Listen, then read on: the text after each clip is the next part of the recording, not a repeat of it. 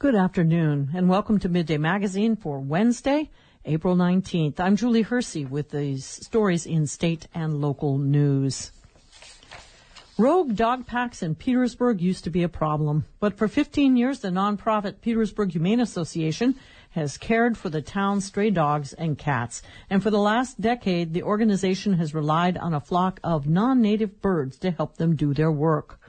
Rachel Cassandra joined Director Mary Clements to witness this year's spring migration. I had to scrape the windows this morning. It's a little icy. It's 6 a.m. and we're in Mary Clements' silver station wagon driving to the pickup spot. Some flockers like to do it at night and come in at, the dark of night and do it the night before. I'd just soon do it in the morning. That guy looks a little hurt. Yeah, he's a little droopy. The bird's Latin name is Phoenicopterus ruber, and if you found them in the wild, they might sound like this. But these ones are made of plastic. Think classic pink flamingo lawn ornaments popular in 1960s Florida. Residents pay $10 for a flock of about 10 flamingos to visit a yard for the day, surprising friends or family with the avine visitors. Right now, Clemens is picking them up to deliver them to their next destination. When we're back in her car, she tells me about the flocks.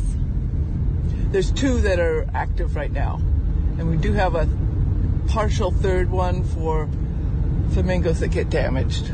Yeah. What happened last year once was Gene Smith went to go pick up a flock, and it was gone. So we used the third flock to flock a person that day.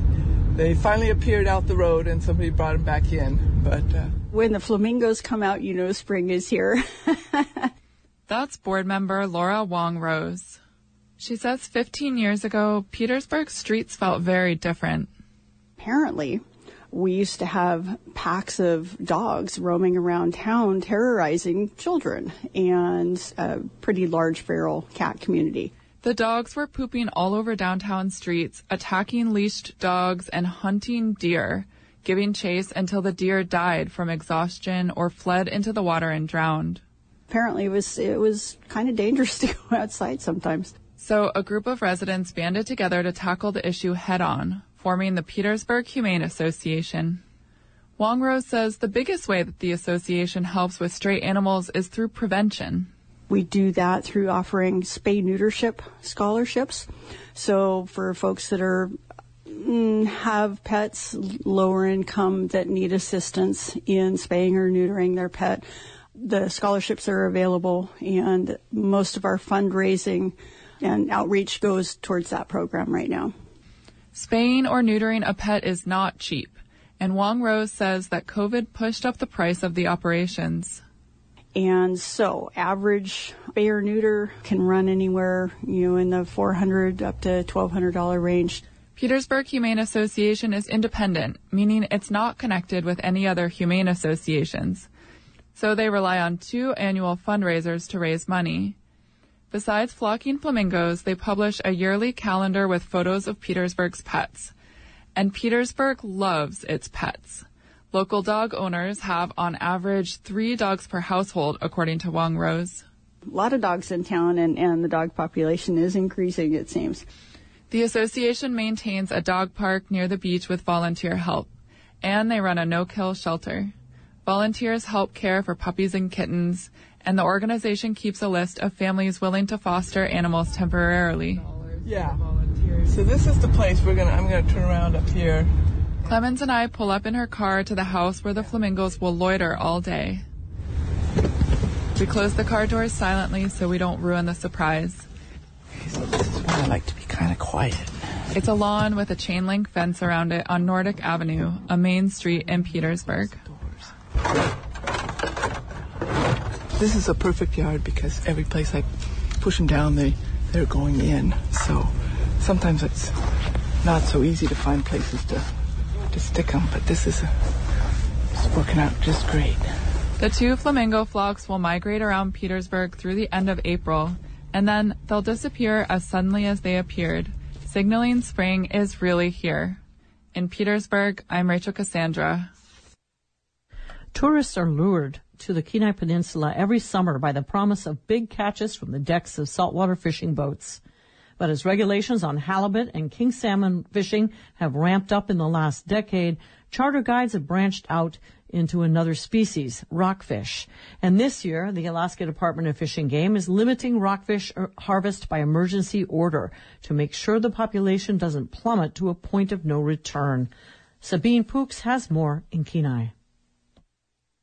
Mike Booz with the department's Division of Sportfish says the new bag limits for rockfish, announced Thursday, are preventative. Things are okay. We're just on an increasing harvest trend that is likely to lead to unsustainable levels. He traces that trend back in part to 2014, when the council that manages fishing in Alaska's federal waters passed a catch-sharing plan to allocate halibut harvest between commercial and sport fisheries. He says right away, charters started going more for rockfish. Meanwhile, the department has tightened regulations on king salmon fishing too, including closures and decreased bag limits. That's as king salmon across Alaska continue to suffer. Again, he says those restrictions have pushed saltwater charters to broaden their scope. Within the day, they're spreading their effort among species. Ray DeBartoleben owns Long Live the King's Lodge in Soldotna. He also has a saltwater boat out of Homer and will start taking clients out for the season later this month. He's been fishing since the 1980s, when he says it was possible to get a 200-pound halibut. He says he no longer targets the clientele that expects that sort of fishing. That clientele's gone for me. So I've really just spent money on marketing and just got new clients that they pull up a halibut that's 25, 30 pounds, and their first thing they say is, wow. He says there's still days when he'll take clients out to fish for halibut alone, but he started focusing more on trips for halibut and rockfish over the last 7 years. Rockfish are found further offshore, as far as the Chugach Islands in Cook Inlet on the other side of Kachemak Bay State Park. Brian Ritchie is a charter operator out of Homer and a vice president of the Homer Charter Association. That is a long way for a charter vessel to travel, and it does increase fuel costs. But it's something that businesses here have shown they're willing to take on, and it's something that we've certainly adapted to. He says Homer area fishermen have been eyeing rockfish abundance for a few years now. Recently, the total rockfish harvest in Cook Inlet saltwater skyrocketed to over 50,000 fish a year, according to Fish and Game.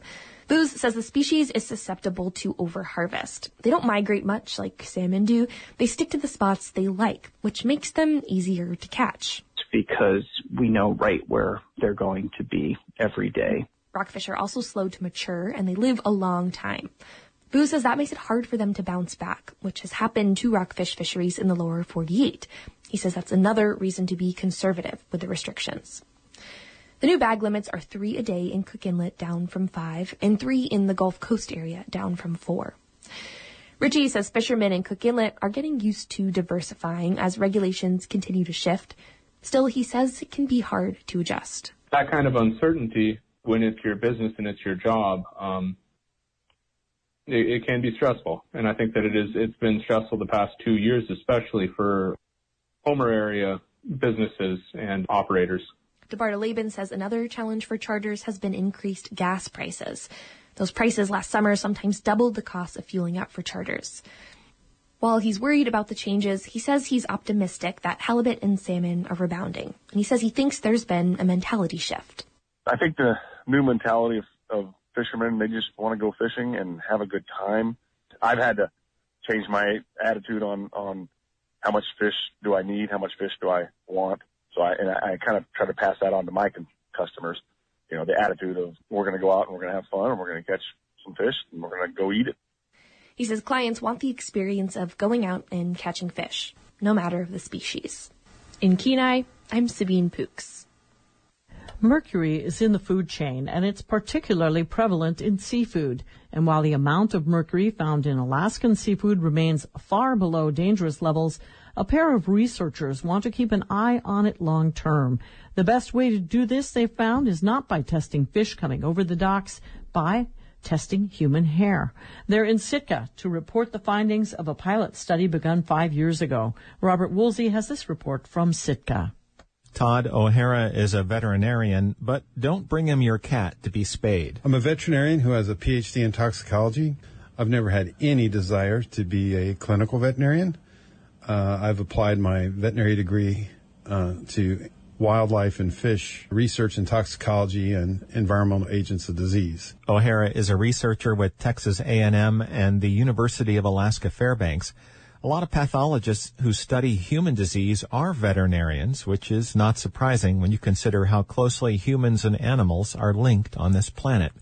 Maggie Castellini, however, is not a veterinarian. Maggie's a marine mammal physiologist, by the way. I don't think she mentioned that. No. She's actually trained in marine mammal physiology. That's correct. Which greatly applies to what we do. We'll come back in a moment to why a marine mammal physiologist is important to research about mercury in seafood. Castellini, until last summer, was with the UAF College of Natural Sciences and Mathematics, working in the vet department. In 2018, she and O'Hara won funding from the National Institute of Health to study the accumulation of mercury in the marine food web. The pair had often been to Sitka for the annual symposium on humpback whales called Whale Fest, and the community, they realized, provided a diverse pool of people who live closely with the marine environment.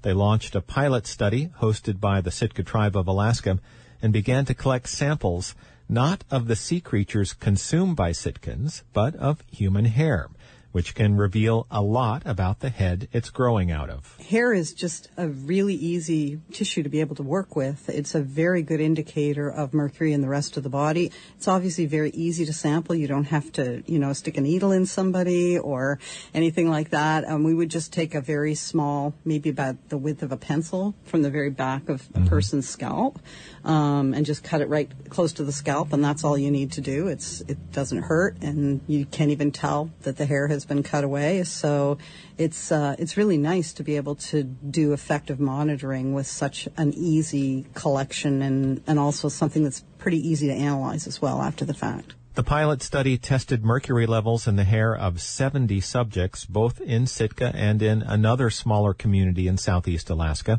The objective was to be as broad-based as possible rather than focus on any specific ethnic group or demographic.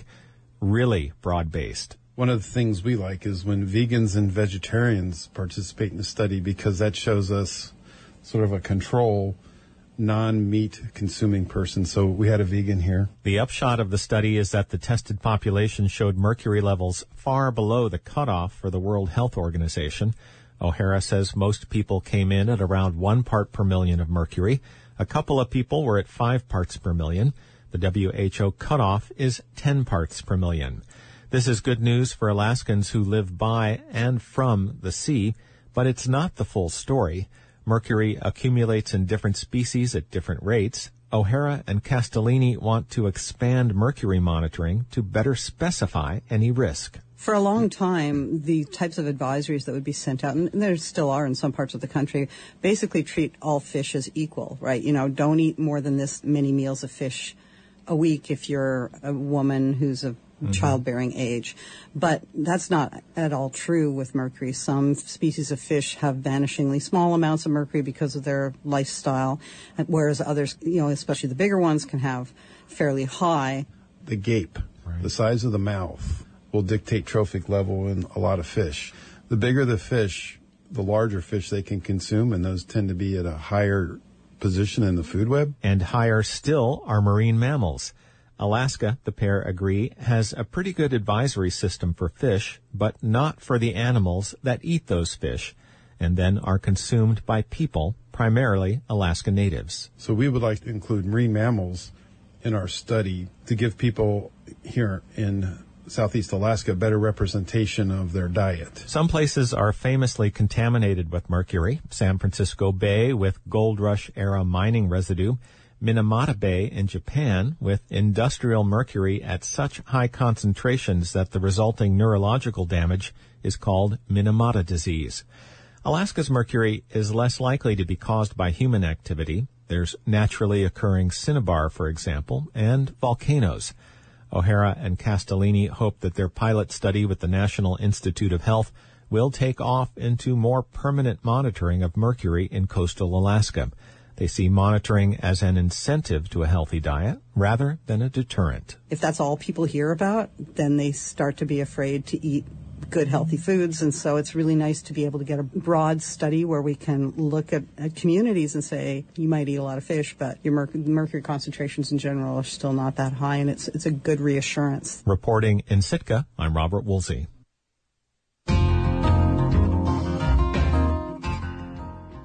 That concludes the news portion of Midday Magazine for today, Wednesday, April 19th. I'm Julie Hersey. And up next, we'll have a look at the marine and local weather forecast.